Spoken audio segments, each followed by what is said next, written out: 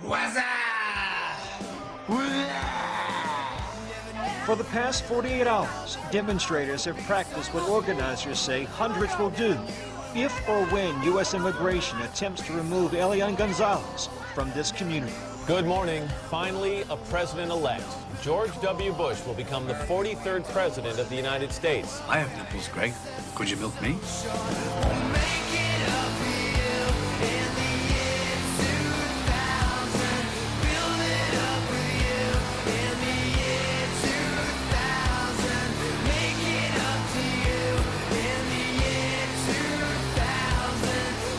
This is the Decibel Geek Podcast with Aaron Camaro and Chris Czynszak. All right, it's that all-important time once again. That's right, time for the Decibel Geek Podcast. I'm Aaron Camaro. Joining me as always, the one, the only, Chris Czynszak. Unless there's another Chris Czynszak somewhere else. But I doubt it. I highly doubt it. Maybe in Poland. Maybe. Yeah. We're back this week for part 2 of our 2000 Year in Review special. And 2000 Part 2. You guys dared us when I teased it. You know, could you really come up with a handful of good songs out of 2000? I think we've gone above and beyond proving Yes, come on. there was good music released. Not everyone was buying it, but there was good music released. This is us you're talking about here. If there's good music to be found, the Decibel Geek Podcast will find it. We'll get our shovel out. That's right. Hey, want to do a quick shout-out to Wally and the crew over at the website. Those guys are killing it. You know, and I just want to let people know, if you're looking for the latest news, the latest happenings in rock and roll, well, you can go to Brave Words or you can go to Blabbermouth. Yeah. But if you want to hear some cool stories about people that love rock and roll, that are out there getting interviews with the people they admire and just telling cool-ass stories, well, our website is the place to be, and that's www.dbblogspot.com. Shit. The record is Shit. intact. You still haven't gotten it right. I messed it up Way to go. again.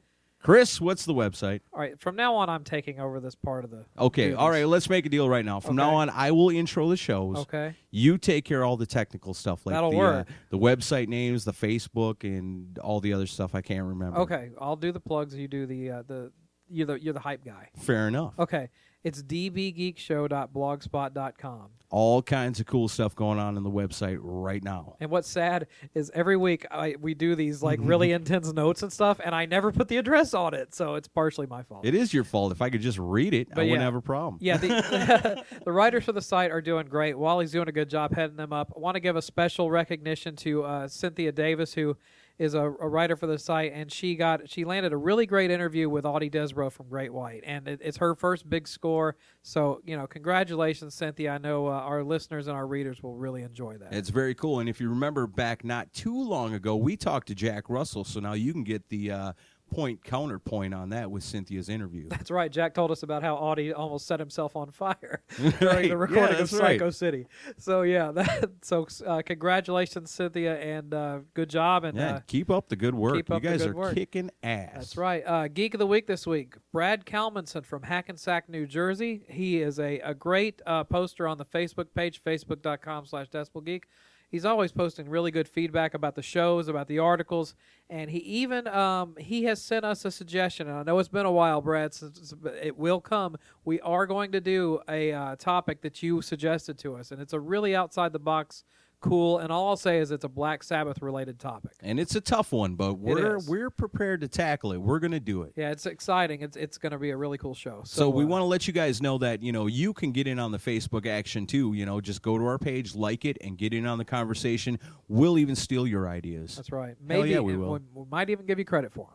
Maybe. So time to fire up the flux capacitor, right? I think so. Let's kick it back to the year 2000.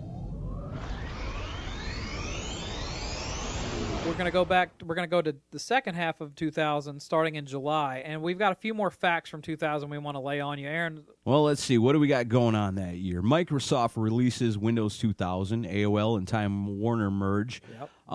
51 million viewers watched the first season finale of the reality show Survivor.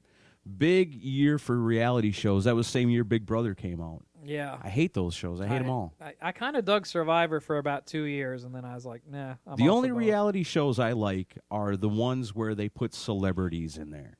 Oh, really? Those are the only ones I like like. the Surreal Life. Like and- that yeah, first, like the first Surreal Life that had Vince Neil on it. That was funny. Give me a show where I can cheer for somebody. Yeah, where else You are you know, gonna? Where else are you gonna get to watch Vince Neil and Corey Feldman hang out together? Hey. and Webster. Don't forget who won that show.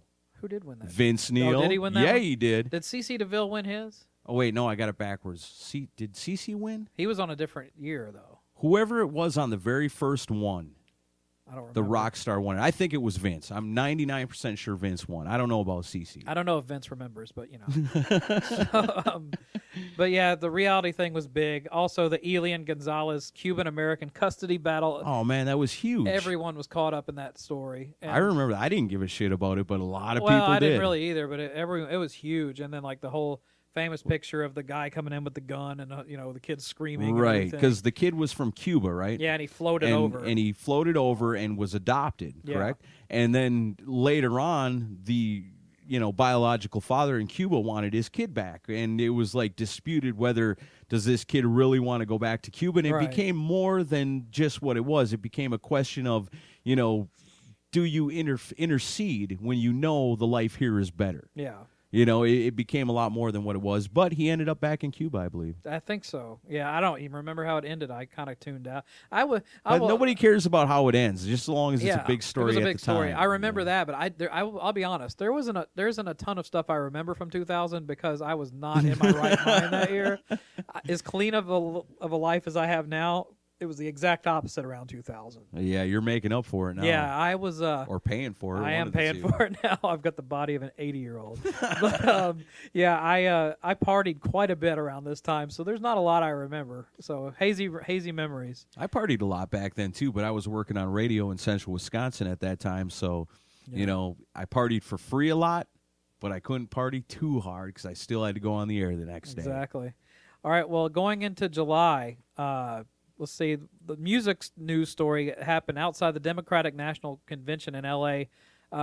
Rage Against the Machine did a free concert protesting the two-party system. Amen to that. In a chaotic scene after the performance, police forcibly dispersed the crowd and several arrests were made.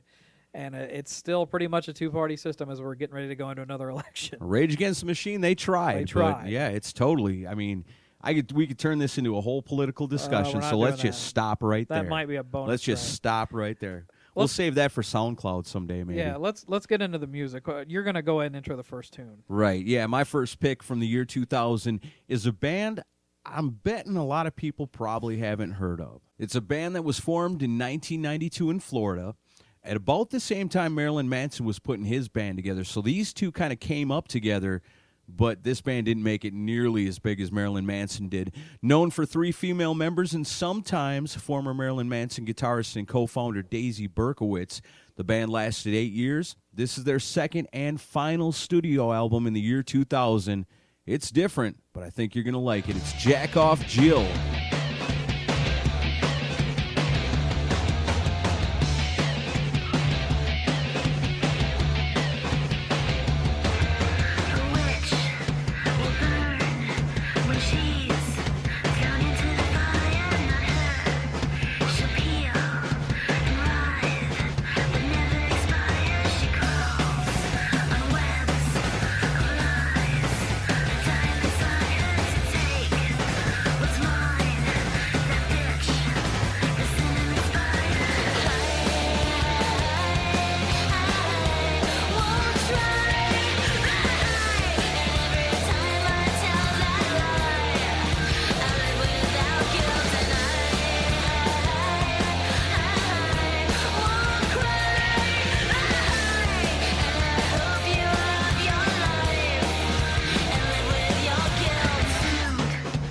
Yeah, it's a song called Cinnamon Spider, and it's off their 2000 CD, Clear Hearts Gray Flowers, a band called Jack Off Jill. They're gone. Yeah, the first time I've ever heard that song. Yeah? See, I didn't think a lot of people would have heard that. A friend of mine turned me on to it, and he's a Marilyn Manson fan, so that's how he knows about Jack Off Jill. But they toured a lot together, especially in the early days of Marilyn Manson. But, you know, they would have guys from the Marilyn Manson band. Like I said, Daisy Berkowitz had a big hand in them. And, you know, Trent Reznor, and they really tried to bring them along, but they just never really caught on. It's interesting. I love the band name, but Yeah, I do. Isn't that great? They, cool name. Jack interesting- Off Jill. Interesting band, kind of ahead of their time. I could hear something like that going over well today. I think so. I really could.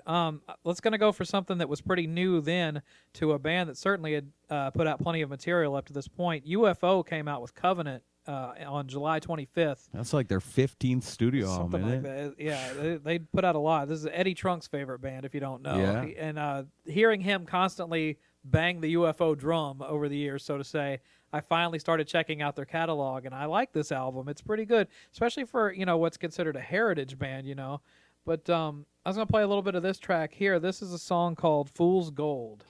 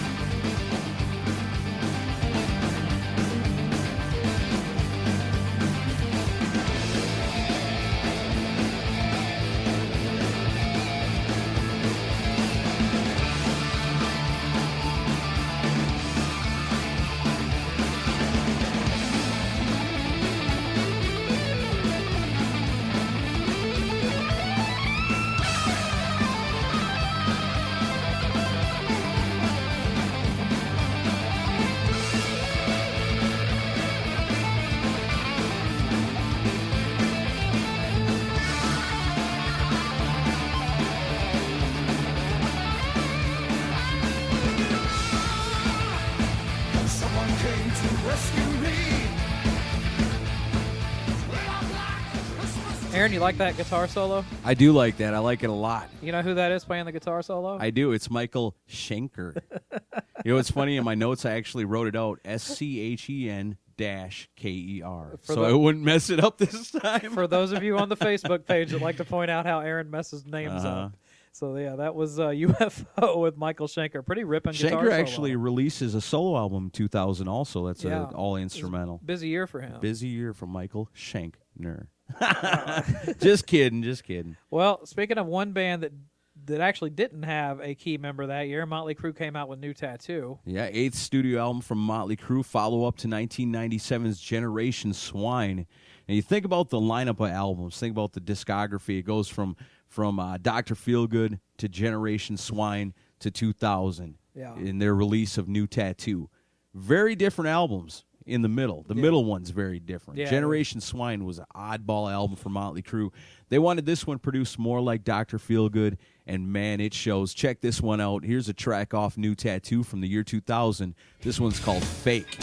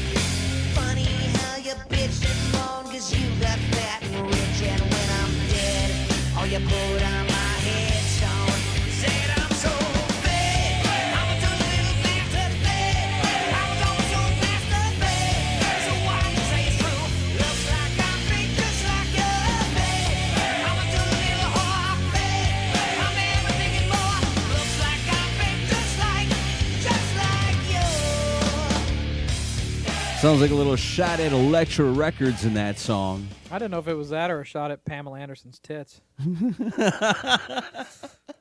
Nice. And they say your sense of humor is dry. I love know. it. Yeah. No. Yeah, Motley Crue ends their 17-year relationship with Elektra and ends up forming their own Motley Records with this one. The first and only Motley Crue album not to feature Tommy Lee on drums. Tommy Lee is all kinds of screwed up at this time. And in my opinion, it shows. Randy Castillo's good, but I could tell it was missing something. Yeah, I mean, I don't know, man. I really like Randy Castillo. I mean, he played with Ozzy. I mean, come on. No, like I said, good drummer, but something about Tommy Lee's playing brings a certain swagger to their He's sound. got a little more boom to it Yeah. than most drummers, I think. Yeah, definitely. Then, of course, Randy Castillo from Ozzy joins up with Motley Crue for this one. Tommy Lee's actually in jail for I think we mentioned at a past show that he beat the hell out of a photographer taking pictures of him and Pam outside of a club in Los Angeles. He gets time for that. While he's in prison, he decides he's going to quit Motley Crue and form the greatest band ever formed. Mom. Yeah. Methods of Mayhem. Well, it was probably a good idea at the time, he thought. Yeah. But no, he'll end up back in Motley Crue in just a few short years. This album, what can I say about New Tattoo? No, it don't have Tommy Lee on it, but it's got the other three guys, and it really is, the true follow-up to Dr. Feelgood, I think. The only thing missing is Tommy Lee.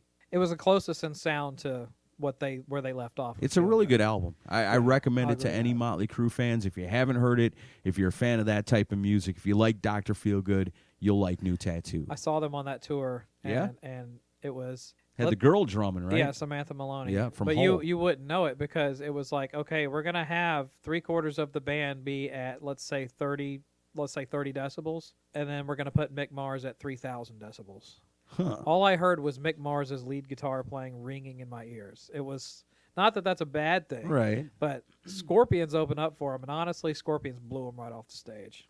Well, It wasn't even close. I like Motley Crue, but there was no contest there. yeah, the reason they had Samantha Maloney drumming is because Randy Castillo would leave the band right after the recording of the album. He got sick. Yeah. And it was some pretty serious stuff, and sadly, Randy would succumb to that illness in 2002. He did. Also in 2000, Rob Halford came out with the Halford Band album. This is a good album. Resurrection. Really good album. And it was very hard to pick just one tune off of here, but I wanted to go ahead and pick one where you've got legendary worlds colliding here. This is a track called "The One You Love to Hate," and this features This is cool. Rob Halford and Bruce Dickinson. Co-written.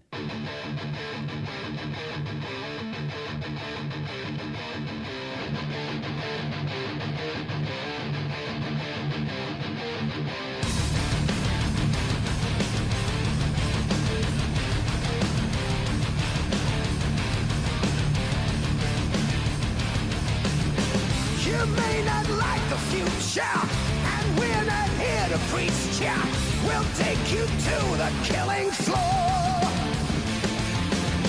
You think you want to know me, you think you want to own me, but I have nothing you can buy.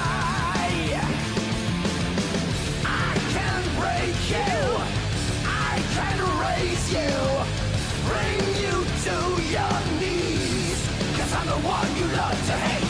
You can fool me, you can rule me, you only one would hang around, 'cause I'm the one you love to hate.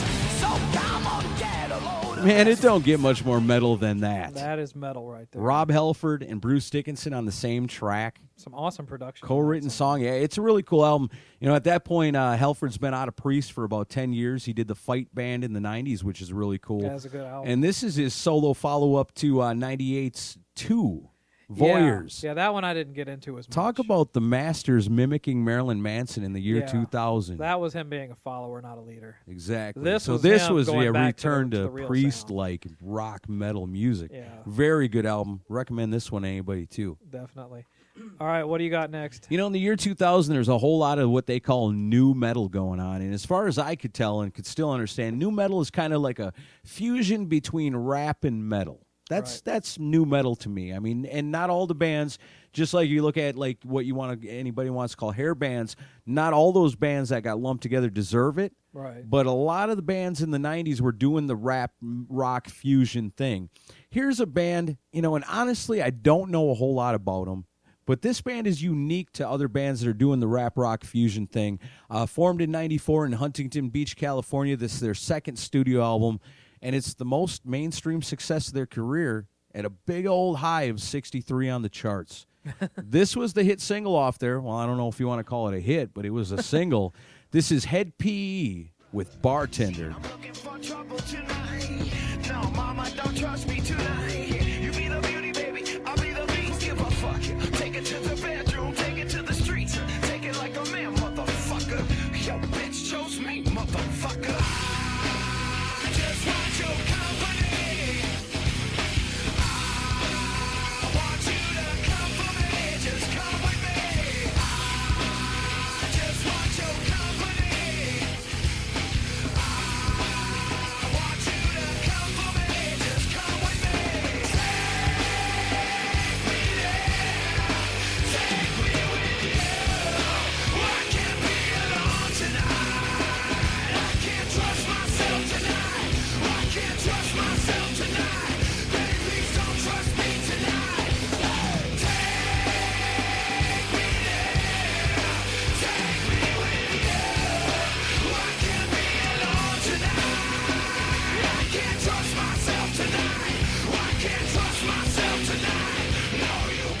Yeah, like I said, a lot of the new metal, rap, rock fusion going on in the year 2000, but Hed PE's a little bit different. You know, they really never caught on. I guess it's one of those things when you got, 50 new metal bands. Yeah. You can only pick so many. I think we'll get some angry comments about that track. I'm sure, guarantee it, but we're not going to play Limp Bizkit. No, so we yeah, got to have some kind of representation of new metal, don't we? Right. I figured that was the best one. I saw What the heck? I saw Hed PE Yeah? open for Korn in an arena show around this time, and met their singer right by the backstage entrance. And I was just walking around because Orgy was on stage at the time, and I remember those couldn't guys. stand them. Right. And so I was just like, I'm gonna walk around. And the singer for Hed PE was there, and he was like signing people's tickets. So I was just like, what the hell? And he signed my ticket with just writing a star. I was like, awfully high opinion of yourself there, buddy. And then I got to shake Monkey from Korn's hand as he was on his way to the stage. Right so, yeah, on. that was kind of cool. That's cool. That's my Hed PE experience. Nice. Another band that was similar in tone, but I thought highly talented group. What would be called not new metal, but math metal at the time was, Yeah. and they're a lot more commercial now, but they weren't at this point. It was a band called Mudvayne. And they came out with LD50 in this year. And Mudvayne, if you know Mudvayne now, it is still technically good music, technically well-played music, but it's a lot more toned down. They don't have makeup or anything, but back then they had crazy makeup and outfits and everything. They were heavy metal Kiss. They really were. They had, Yeah, because they had the four guys. They had the Devil, the Space Clown, yeah, they did. Red Cactus Child, and the Ref Man. Cactus Child. Red Cactus Child. Yeah, they were. And the Ref Man. They were really unique back then, and I actually had this album and I used to spin it quite a bit. And this is my favorite track on the album. You've probably heard it in promos for the show. This is a song called "Dig."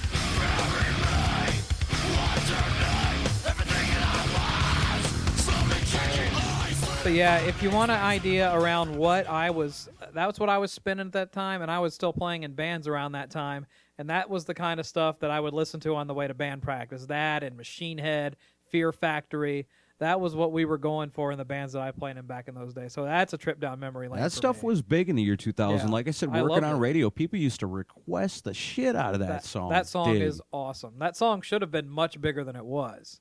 I mean, the whole thing's great. Like I said, we're going to get angry comments from some of you, but hey, this is our youth. No matter what it is, at the base of it, it's a good metal song. It So is, it fits yeah. what we're doing here. We're tearing through the year 2000, man. We're already done with part one. We're halfway through part two. Yeah. Sometimes we get going so fast and so furious Oh yeah. that I forget one or two. And this one, we don't want to bullshit nobody and pretend it came out in December or nothing. So we're going to be honest. This came out in April. It did. It came out in April. But we didn't And wanna- I we really didn't wanna wanted to miss it. play it. I really wanted to play it because it's a good band, and I think you guys will dig it. This one's pretty cool. It was recorded at Wire World Studios right here in Mount Juliet, Tennessee, right outside Michael of Wagoner. Nashville. Exactly. That's right. Our good friend. This is a band I've talked about them before, a band called Hair of the Dog, grown up in central Wisconsin. Well, I should say at this time working on radio, actually. These guys, they're from down in the south somewhere. Yeah. And they would come to Wisconsin a lot of times along with Jackal. And just ruled central Wisconsin. I mean, when these guys were coming to town, it was a party. It was a big deal. And I've played the Hair of the Dog before. And what I played was on the was the a Kiss cover, was yeah. the Kiss covers show that we did a while back. I played the cover of "I." What a Yeah. great cover song to It was do! an What a interesting cover. great Kiss pick. Here's one for you that came out in 2000. This was off their album Rise. Check this out. I know you're going to dig it. It's called "Color Me Fire."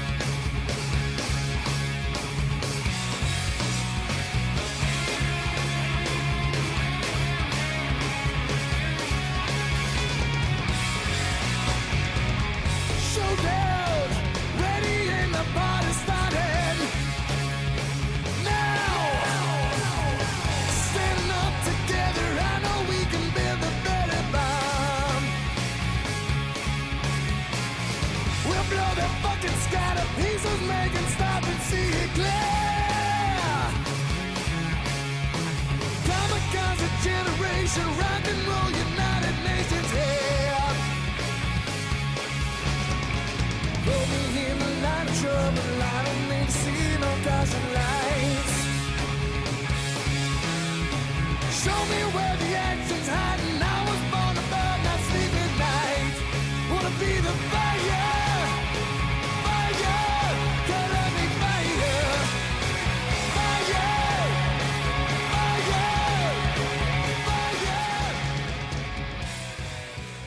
fire. And now, Deep Thoughts with Nikki Sixx. Obviously, you guys have toned down your private lives. Do you still rock as hard? No. Listen to the Decibel Geek podcast on your iPhone, Android phone, BlackBerry, and WebOS phones with Stitcher. Stitcher's smart radio for your phone. Find it in your app store or at Stitcher.com. Stitcher Smart Radio, the smarter way to listen to radio.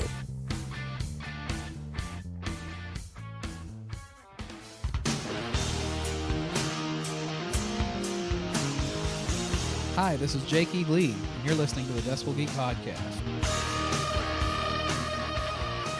All right, welcome back to the Decibel Geek Podcast, doing part 2 of 2000's Year in Review, and we are up to September. Tearing through it. Just tearing through it. And in September, Rage Against the Machine's bass player Tim Comerford was arrested on the set of the MTV Video Music Awards because he was climbing up the set, I guess out of protest because the band had lost the award for Best Rock Video to Limp Bizkit. I'd be pissed, too, if I was in Rage Against the Machine. He just couldn't take anymore. No. He was raging against the biscuit. I would be pissed off, too. And, totally. That's a miscarriage of justice right there, I think. And it says the director of the video that Rage Against the Machine put out for Sleep Now in the Fire, the name was Michael Moore. I don't know if it's that Michael Moore. It probably was. There's a million Michael Moores in the world. He suggested that Comerford was probably just bored by the show. Although I wouldn't have been bored during one part of the show where Britney Spears performed Oops, I Did It Again wearing that skin-colored costume. Oh, yeah, I remember that. Put that thing away. I couldn't hear her. I didn't want to hear her, but I could sure see her. Yeah. Well, you just watch it on She's mute. got that's what you call mass appeal right there, you know? Mass appeal. Half the people like shitty music, and the other half love hot-looking women wearing skin-colored suits. Yeah, you lose. That's why she was so big in the year 2000. Makes sense now. Yeah, exactly. All right, there were also some interesting movies released in 2000. Yeah, in the year 2000, the top 5 movies in America, maybe even the world, I think America. Number 1, Mission Impossible 2. We talked about that last time, that awesome soundtrack they had that was totally representative of the year 2000. Number 2 is Gladiator. Love that movie. That's an awesome movie. Number 3, Castaway with Tom Hanks. That's a good movie. I like that one. Number 4, What Women Want. Yeah. I don't know. I've never seen that. And number 5, Disney's Dinosaur, which I don't really remember that one either. So, in all honesty, the real best movie of the year 2000 was Little Nicky. Yeah, Little Nicky. Okie dokie. Adam Sandler's best movie had Ozzy in it. That's not his best movie. I think so. It was heavy metal. Ozzy bit the dude's head off at the end of it. And even that couldn't make the movie any good. Bands you'd be surprised are still alive and kicking and putting out music in the year 2000. The Doobie Brothers come out with new music. Yep. Paul McCartney comes out with a new one. Lizzie Borden's out there still kicking it. He comes out with Deal with the Devil. Very good album. I almost picked something off there. Johnny Cash, American 3, Solitary Man. Yep. Gotta love you some Johnny Cash. Even though it's not metal, it's still got that feel. And the Scorpions put out a new one in 2000. They did? What did they put out? Album called Moment of Glory. Oh, yeah. That was the one with the symphony orchestra. Why? Why do bands do that? They did it well, though. And it was before it was As played well as out. you can, They I might have guess. been the first one to do it. I don't You remember. think so? You know, of course, Kiss lays claim that they were the first, but even though there had been like 4 other bands that had done it. But they did it first. Of course. Yeah, anyway. Of course I'm not going to dog my favorite band. But anyway, I'll tell you who else put out an album that you may not realize was David Coverdale. Was this Whitesnake? Not a Whitesnake. This was a solo album called Into the Light. And in all honesty, I'll admit it, I picked it up back in the day, and in all honesty, it's not that great. It's him trying to be a lot more soulful, and it's not what you would expect out of Whitesnake. But I picked the closest thing you can get to a Whitesnake type sound off of that album for this show. All right. Just because we want to expose you to stuff you definitely didn't hear. I've never even I'll heard be this. shocked if very many people other than me heard this. So this is a song called Slave. You know I'm getting tired of backdoor loving. What's that about? You give me all our heart desires. Lord have mercy that I slipped and fell and I broke your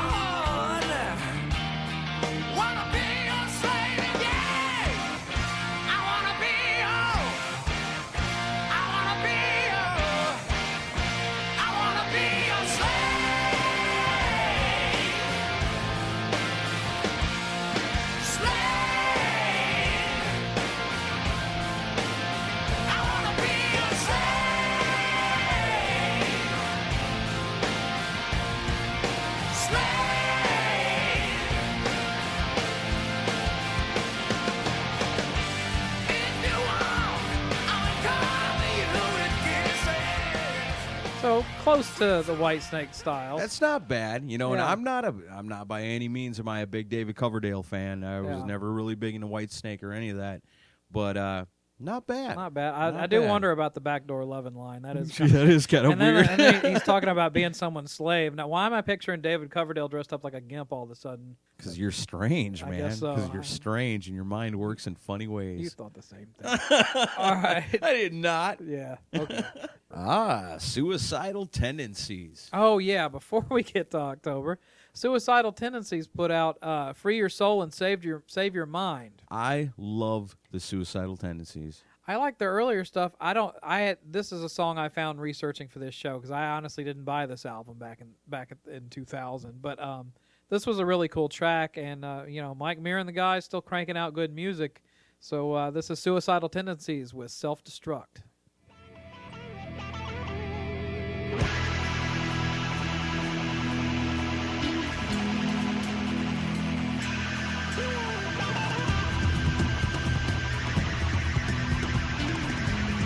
Sometimes I wish my head would just explode.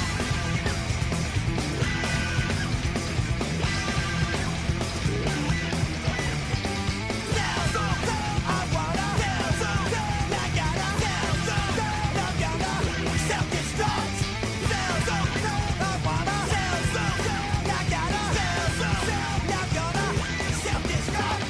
I can't fight this urge to self-destruct. I can't seem to stop this urge to self-destruct. Self-destruct. Self-destruct. Self-destruct. Self-destruct. I got the urge to self-destruct. I get the urge to self-destruct. I got the urge to self-destruct. I got the urge to self-destruct. What do you think of that one? That's pretty cool. Yeah. Like I said, I like Suicidal Tendencies. Mike Muir, real busy guy that year. He actually came out with a Infectious Groove CD, Mas Borracho, Yeah, that one almost made my list, too. in the year 2000. Technically, a Suicidal Tendency fan will tell you that was their last full-length studio album. They've come out with EPs and singles and teamed up with other bands and put new music out and stuff, but Yeah. that in 2000 was Suicidal's last technical full-length album. Really? Yep. Well, they need to get back on it and do another record. Get on the case, Mike Muir. Damn it. Come on. Well, here's Love news that I'm sure sent Tim Comerford like with putting a gun into his mouth or something. Limp Bizkit released Chocolate Starfish and the Hot Dog Flavored Water, a classy album title, selling over 1 million copies in its first week of release. A new record for a rock album. What the hell's up with that title? I don't know. That is a goofy-ass album title. I mean, I get, the joke of what a chocolate starfish Yeah. is supposed to be, and, we've all boiled hot dogs, and you wouldn't want to drink the water afterwards. I don't. Well, what kind of? It's a I don't- band named Limp Bizkit putting it out. I wouldn't think too hard. I on guess you're right. Maybe I'm reading into it too that. much. This was the. It was huge. The peak of Limp Bizkit's career. Well, they came out with the one before it that was really big, Yeah, and the then this Significant was Other. Yeah. Significant Other. This was that huge follow-up to that. What song you got picked off of there? Nothing. Me neither. Let's move on. Yeah. Also in the year 2000, mega successful pro wrestler Chris Jericho, he gets injured. He gets a bad ankle injury. He's not able to wrestle for 4 months, so he forms a rock band. Oh yeah, he did. Chris Jericho's awesome. I mean, you know that I do the wrestling thing. Yeah. And I've been a fan of wrestling for a long time. Chris Jericho, one of my absolute favorites. So under the persona of Mongoose McQueen, co-founded with Rich Ward of Stuck Mojo, this is kind of funny. Part of this band's gimmick originally was that they were, I mean, it's hard to explain. This band was a total gimmick. It's like Yeah. Mongoose McQueen doesn't know who Chris Jericho is, right? So in interviews they're and playing stuff. up the whole character angle. Right. Yeah. And Chris Jericho, well, hell, he's a huge fan of Fozzy. And I think you guys might be too. Check this one out. This was one of they did some covers on this album, but this was one of the originals that they did. This one of their own. This one's called Feel the Burn. Feel the burn.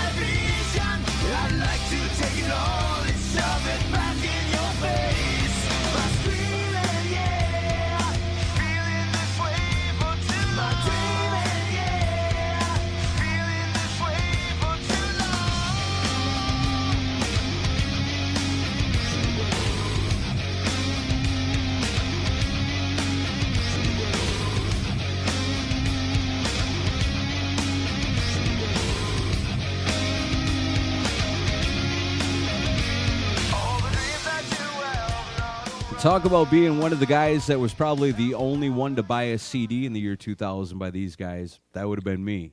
It's pretty good for a wrestler. Doesn't match up with the wrestlers doing the songs on Pile Driver, though. Now, that was real music.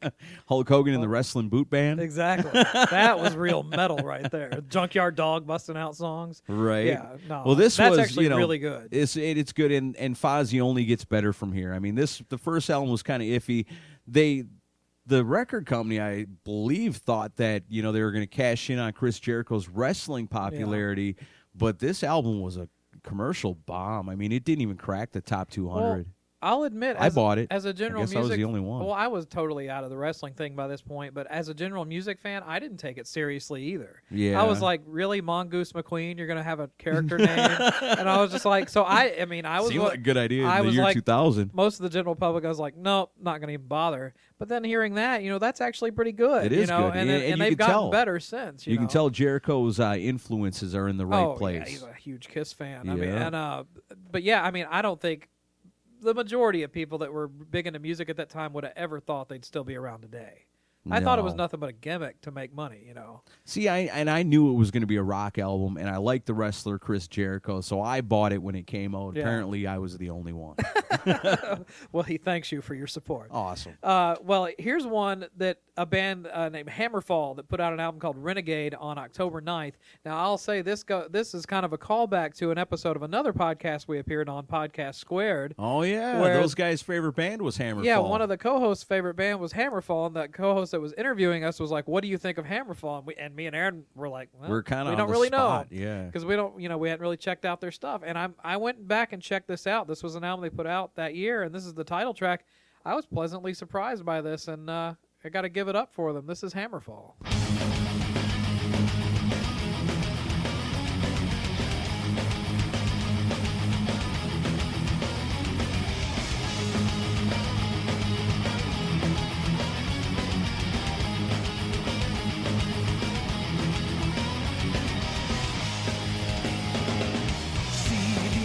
Stands alone beneath the burning sun. The raging badlands now is his home. There's no sign of victory. He lost his liberty and the only woman that he loved. An outlaw chasing outlaws, a runner in the night. By the radiant moon he will strike. The seeker of all dangers has come to take his time. From the dead of night he will arise. Renegade, renegade, committed the ultimate sin. Renegade, renegade, this time the prowler will win. Melodic power metal for you there. That is pretty cool. I kind of like that. Yeah, it's not bad. The older I get, the more I appreciate the power metal type stuff. I didn't really like it when I was younger, but the older I get, the more I kind of get into that stuff. It's like these are all the kids that used to listen to Maiden, aren't they? Yeah, and I was admittedly not a huge Maiden fan growing up, so I'm a late bloomer when it comes to this kind of stuff. But I really dig that. Check out some Hammerfall. Some of the other heaviest albums to come out in the year 2000, Corrosion of Conformity comes out with America's Volume Dealer. Killswitch Engage, they're self-titled. Spineshank comes out with music in 2000. Nile, Cradle of Filth, Napalm Death, Halloween, and Lamb of God with New American Gospel. Some of the heaviest stuff to come out in the year 2000. Yeah, some people think that's their best material, Lamb of God. From what I've read on reviews, and some of our geek army is going to be like, why didn't you play stuff off of that stuff? But we're not experts on that stuff, really. Maybe we'll go back into the archives and see what we were playing on the Decibel Geek podcast in the year 2000. That's an idea. Maybe we were really into some of that heavy stuff back then. Maybe we were. Here's some heavy stuff I've always been into. Linkin Park. Megadeth. Oh, never mind. Oh, you go first. No, forget. I'm going first. Megadeth trumps Linkin Park every day of the week. Don't worry about it. That's a joke. In the year 2000, Megadeth comes out with a greatest hits album called Capital Punishment. Capital meaning Capitol Records. Right, that's a total shot at Capitol Records. Megadeth's leaving Capitol, but they owe them one more album. they don't want to give them a new album. They want to save that for themselves in their next venture. So they say, okay, we'll do a best of, but we're going to throw in a couple of new songs. And this was one of those new songs. This was a single in the year 2000. They played this on radio, believe it or not, back then. This is Kill the King.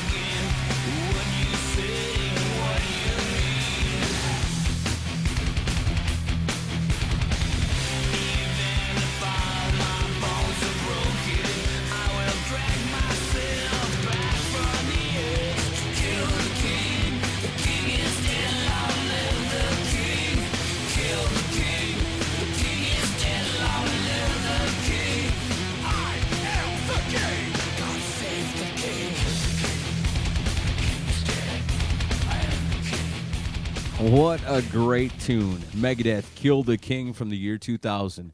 Now, you were mentioning something about Linkin Park? Yeah. There's a lot of bands that came out in 2000 that, were huge selling, mega platinum, fantastic fans all over the world that we're not going to play today. Linkin Park, Hybrid Theory, perfect example of that. 24 million copies sold. And I remember, I have a personal Linkin Park story, not that I knew him, but a girl that I knew here in Tennessee decided to go out to L.A. and pursue a career in publicity for bands and stuff. Mm-hmm. And she was just a big music fan, and she wound up being one of the early members of the team working with Linkin Park as they were still a club band in L.A. And I remember she came back to Tennessee after couple of months of getting her ass kicked out there because it's rough in LA. Right. And there's no money to be made. But she got really close with those guys and she came back. And I remember her telling all of us, this band Linkin Park is going to be huge. And literally within a month or 2 months, that's exactly what happened. I remember working at Z104 in Wisconsin and having the program manager hand me the disc and say the same thing. Yeah. You're going to be playing a lot of this. These guys are going to be huge. And I listened to it. It was like, but why? It's so whiny. Okay, I'm going to go play some more Tough. Yeah. And I'm going to get fired. I mean, other bands like right along that go along with Linkin Park. I mean, Limp Bizkit, like we said, Chocolate Starfish album. Green Day comes out with Warning in the year 2000. Yeah. Incubus has got music out. Evanescence. Finger 11 was pretty big back then. Yeah, they were. Rage Against the Machine comes out with Renegades. It was a cover album. It would be their last. That was it for a while, yeah. Tool comes out with the box set with Maynard's Dick on there. I really wanted to play that again just because I love that song so much, but we've already played it not too long ago. Yeah. I would play it again. Well, one album that definitely got sorely overlooked by a lot of people was the album Ain't Life Grand by Slash's Snake Pit that came out that year. And, Slash, if you haven't given it a shot, check out all of Slash's material post Guns N' Roses. I think you'll be surprised by how good a quality the stuff is. I thought this one was pretty good in the year 2000, Ain't Life Grand, but I was really partial to the precursor to it, the It's 5 O'Clock Somewhere. Yeah, that's There's good too. different singer on that album than on this album. Right. And I like that singer a little bit better, but the music is all awesome. The guitar playing, well, it's Slash, so of course it kicks ass. And it's high quality stuff. It's produced well, and it's got a lot of good rhythm to it. And this is a track off of Ain't Life Grand called "Been There Lately."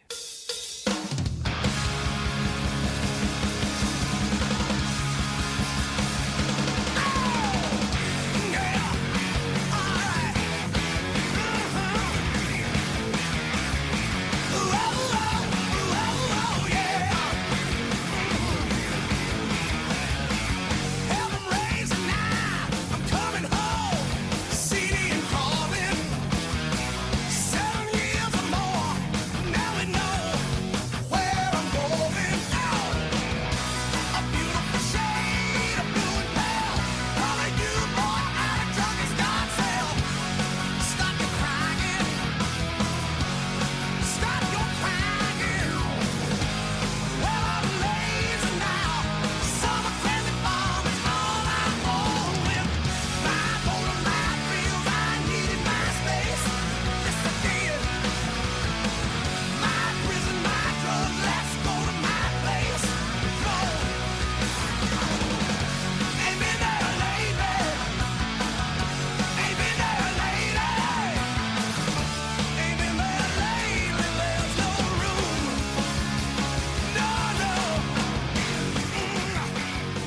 little barn burner for you right there. Yeah, it is. That's one of the better songs on that album. Another one off there I really like is a song called Speed Parade. Yeah, that's good pretty too. cool. Yeah, I like the whole album. I like most of the stuff Slash has put out since the Use Your Illusion albums. Hard to believe it's been that long. Wow. Yeah, it's been a while. Yeah. So yeah, in October, Napster and BMG Music announced a partnership that would change the website into a subscription-based service offering legal downloads. And Napster is just huge since then, right? Oh, yeah, Napster is just the biggest thing around nowadays, ain't it? That really worked out well for them, didn't it? Getting sued by Metallica was their biggest Yeah. claim to fame. That's the only, you say Napster nowadays, you don't think about the music downloading service. You think about, those are the guys that got sued. Yep, it did not work out well for those guys at all. So. Rock and Roll Hall of Fame in the year 2000, Kiss is inducted. Oh, wait, no, they're not. No, they're not. No, they're not. Not even the year 2000. They should have been inducted in the year 2000. Who is? Eric Clapton. Yeah, I could see that, I He guess. deserves it. Put the rest of the guys from Cream in there, too. Earth, Wind, and Fire, should they be in before Kiss? I don't think so. Really rock and roll? I don't think that's even really rock. I mean, then you got bands like The Lovin' Spoonful, they were a rock band. I guess they deserve to be in there. I could agree with that. Yeah. The Moonglows, I have no idea Who the who that hell even is that? Yeah, who are they? I mean, I've not even heard of this band. Deep and they're- Purple's they're not in, there but the before, Moonglows are. right? Yeah, that makes sense. Bonnie Raitt and James Taylor in the year 2000. Yeah, but not James- Kiss, not Deep Purple, not Rush, none of them. Sad. Terrible. Sad. So now you know that this whole Hall of Fame fuck up deal, it's not something that's new. It's been going on for a It's long not new. time. I've hated them for years. All right, well, one band that's definitely not going to make it into the Rock and Roll Hall of Fame. Although we'll just say they make Maybe it. they should. They make it into the Decibel Geek Hall of Fame. Absolutely. Yeah, of course. You got to include Overkill. Overkill, they're one of them bands, it's pretty cool. We get to play them a lot because guess what? They come out with albums all the time. This is their 11th studio album. Funny, it's their lowest selling release. Really? In the year 2000. I don't understand why. It's a killer album. Straight up thrash metal. It's the only Overkill album not to sell 100,000 copies. And that's Bloodletting. Bloodletting is their lowest selling. That's not bad, though. You figure none of their albums have sold less than 100,000 copies except for one. If you sold 100,000 copies now, you'd be Overkill. number one on the Billboard chart. Exactly. That's sad. Exactly. So this track off of Bloodletting, you're going to love it. Crank it up nice and loud. This is Death comes out to play.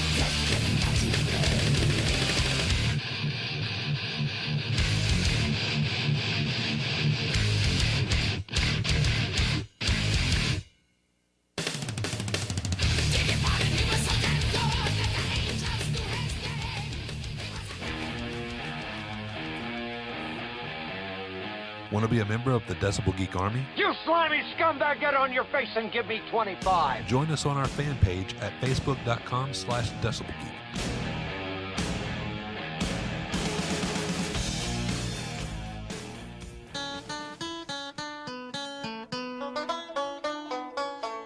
Proving to the world that Nashville is about more than banjo picking and sister banging. This is the Decibel Geek Podcast.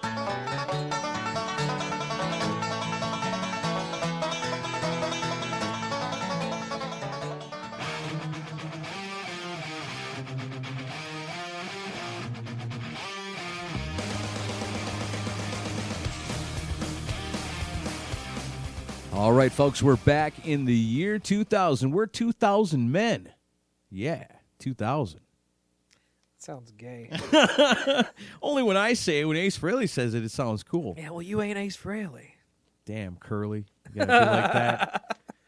All right, so last time we were talking about the fall of the stars of the 90s, because, yes, it's the year 2000, and there's always, it seems to be a 10-year musical shift. Yep. And when we did the episode on the year 2000, I'm all screwed up. When we did our episode on the year 1991, we were talking about the fall of those type bands, the party rock bands, what people like to call hair bands, and the rise of grunge. Yeah. You know, the bands that are big and popular in the early 90s. Well, here we are in the year 2000, and where are these bands now?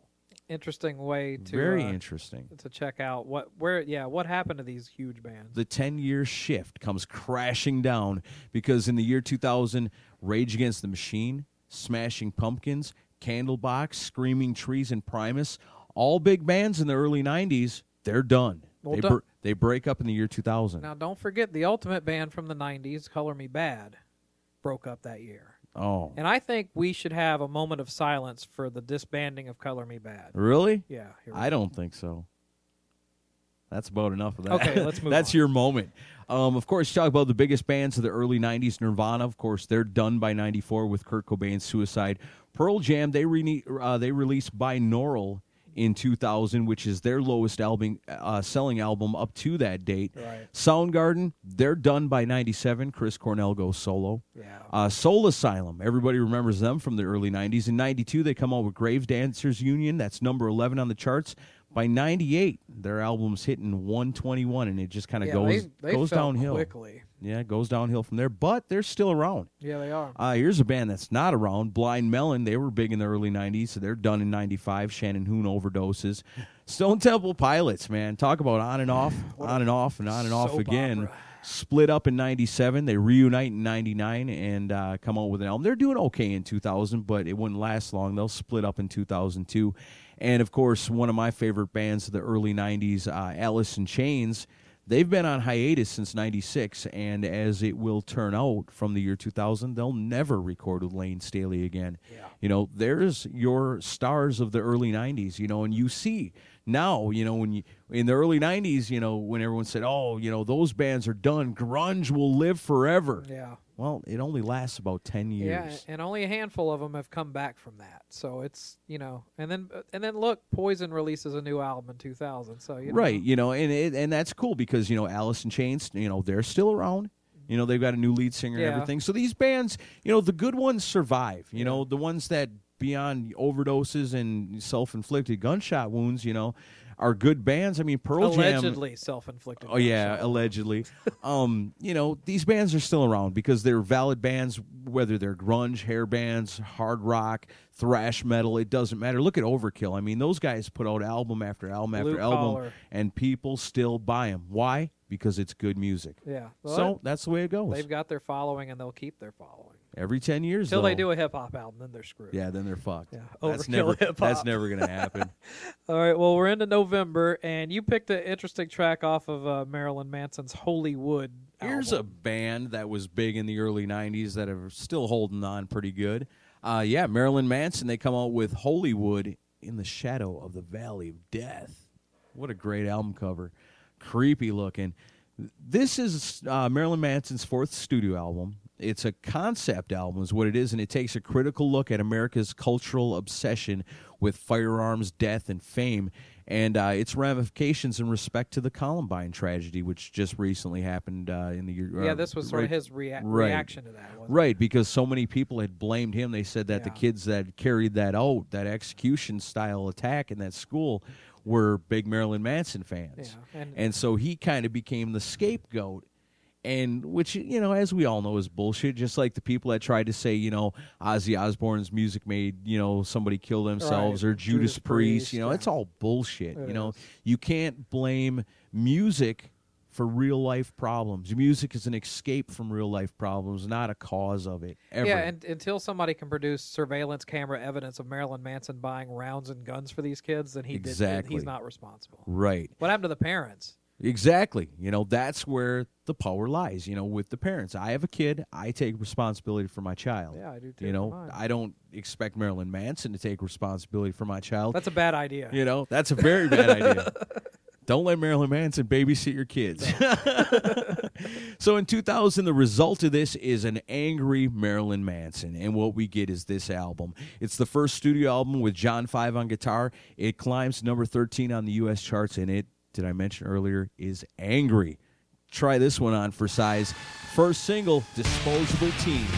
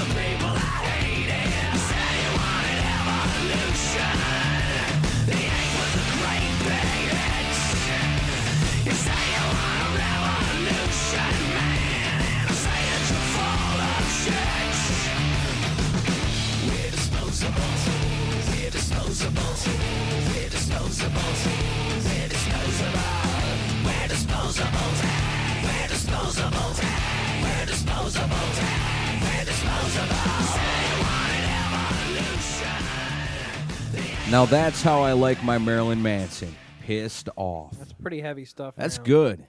Yep. Marilyn Manson needs to get pissed off about something again. He should have been pissed off about the Backstreet Boys selling 1.6 million copies of that album that came out that year. I'm pissed. I'm still pissed. It's 12 years later. And where are they? Yeah, exactly. See?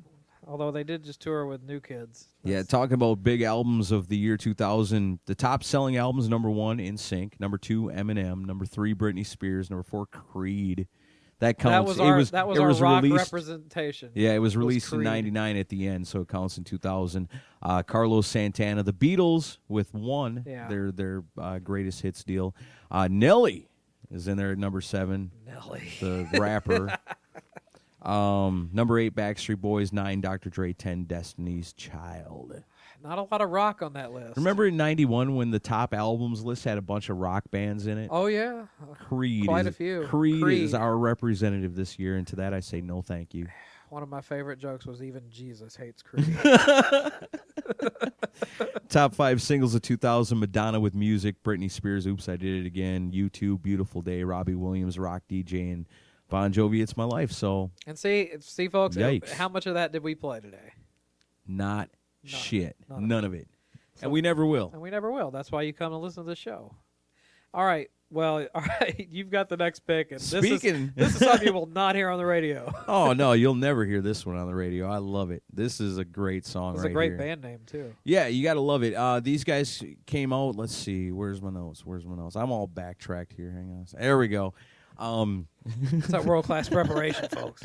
Absolutely. See, when you prepare, then you mess it up. I know I do.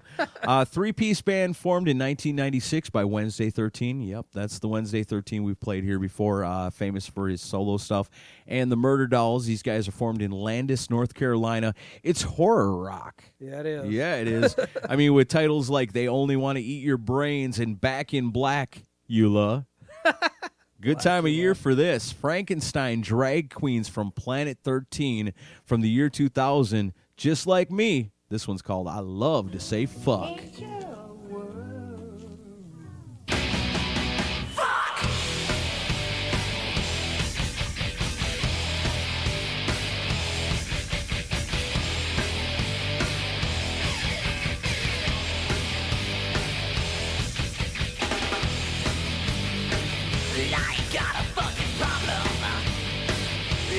Love to say fuck, and I don't care who's around me. I could really give a fuck, and I don't care if you're my mother or my motherfucking father. I could really give a fuck now. That ain't my motherfucking problem. Oh yeah, I love to say fuck when I'm driving in my car. Fuck when I'm walking in the fucking bar. Fuck you if you don't like what I say. I love to say fuck every fucking day. Hell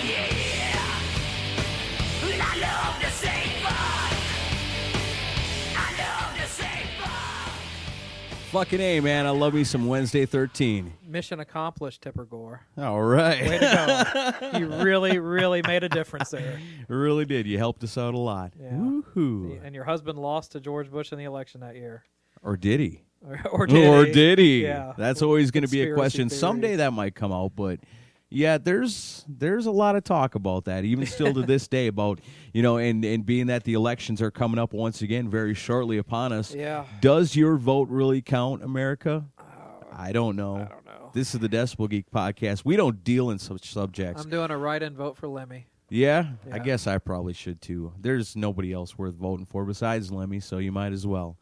Year 2000, talk about births and deaths. We didn't really gain a lot because it's only the year 2000, or we got a lot of 12-year-old rock stars out there. Well, not that we know of yet. The only but birth there I are. could found of note, and not really of note, was Willow Smith, the daughter of Will and Jada Pinkett Smith. Oh, wow. So, well, like I said, we didn't gain much, but we've lost quite a few.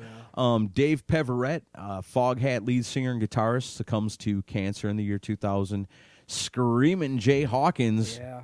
Love that the guy. inventor of shock rock. Exactly. He gets knocked away by an aneurysm. However, he does leave behind many children with many different women. Estimated 55 to 75 children with a variety of different women all over the world. He put a spell on a lot of people. Yeah, he did. Dennis Donnell, guitarist from Social Distortion, sadly gets hit with an aneurysm out of nowhere and knocks him out of the world. Benjamin Orr, the bassist and vocalist of the Cars, he's got pancreatic cancer, and it does him in the year 2000. He's known best for songs like Just What I Needed and Drive from the Cars. Yeah, Drive was the one I mostly remember. Yeah, that was his big singing solo-type song with the Cars. Yeah. Here's one interesting. Scott Smith, not to make light of it, he's the bassist of Loverboy, not a Decibel Geek band. But I included this because of his strange way of dying. He was lost at sea in shark-infested waters off the coast of San Francisco. Yeah. What a rock and roll way to go, huh? Imagine if he had been the bassist for Great White. How ironic that would be. Bad joke. But, the thing is, if you're a bassist in a lame-ass band like Loverboy, you have to die in a fantastic way, like being eaten by sharks. Yeah, it's very Spinal Tap-ish. And the last one I can think of that we lost in the year 2000 was Joe C. from the Kid Rock Band. You remember Joe C. Yeah, the little guy. Little dude. He had celiac disease, which made him that way. And 60 pills a day that dude had to take. Is that all? That's it. 60 pills. Oh, I suppose in 2000 you were out doing that by what, 40? That was breakfast. I don't mean to make light of the little guys. Hats off to all those that we yeah. lost in the year 2000, a bunch of rock and rollers, and they'll be sadly missed. So, and for the rest of you, someday in the far distant future, if you're 12 years old right now, get your shit in gear, start practicing your guitars, so that when we do year 2000 revisited in the year, 2020, then you can be on this list. Yeah, so we get will, your shit together. We will put our dentures in and get on the mic. I don't understand, kid, these days. I don't need all this newfangled metal and shit. All right, well. I remember the year 2000 where things were much more simple. Yeah, I do too. All right, what do we got left? We man? got a play out song, and I think we did good. Oh yeah, I think we did too. We really dug deep to get some good songs we for the did. year 2000. We hope you enjoyed it. We definitely researched our asses off for these we two did. shows, and got lots of exciting stuff coming up in the future. Some really cool interviews with some people. I know we haven't done a big interview in a while. We've got a lot of stuff in the works right now. That's right. You can always check us out on our website, which is dbgeekshow.blogspot.com. Wouldn't it be hilarious if I started screwing it up? I'm hoping you do. You're going to pass on a curse to me. Facebook.com/DecibelGeek. Like the page, guys. Share the link with people. Tell people about the show. We rely on you to help us get the word out because we have no advertising money. Maybe one of these days. And also in the hopefully near future, possibly Decibel Geek t-shirts. Maybe on the way soon. Let us know if you want it. Yeah. Let us know. Ask and ye shall receive. All right, well, we got one. Oh, hey, what's our catchphrase?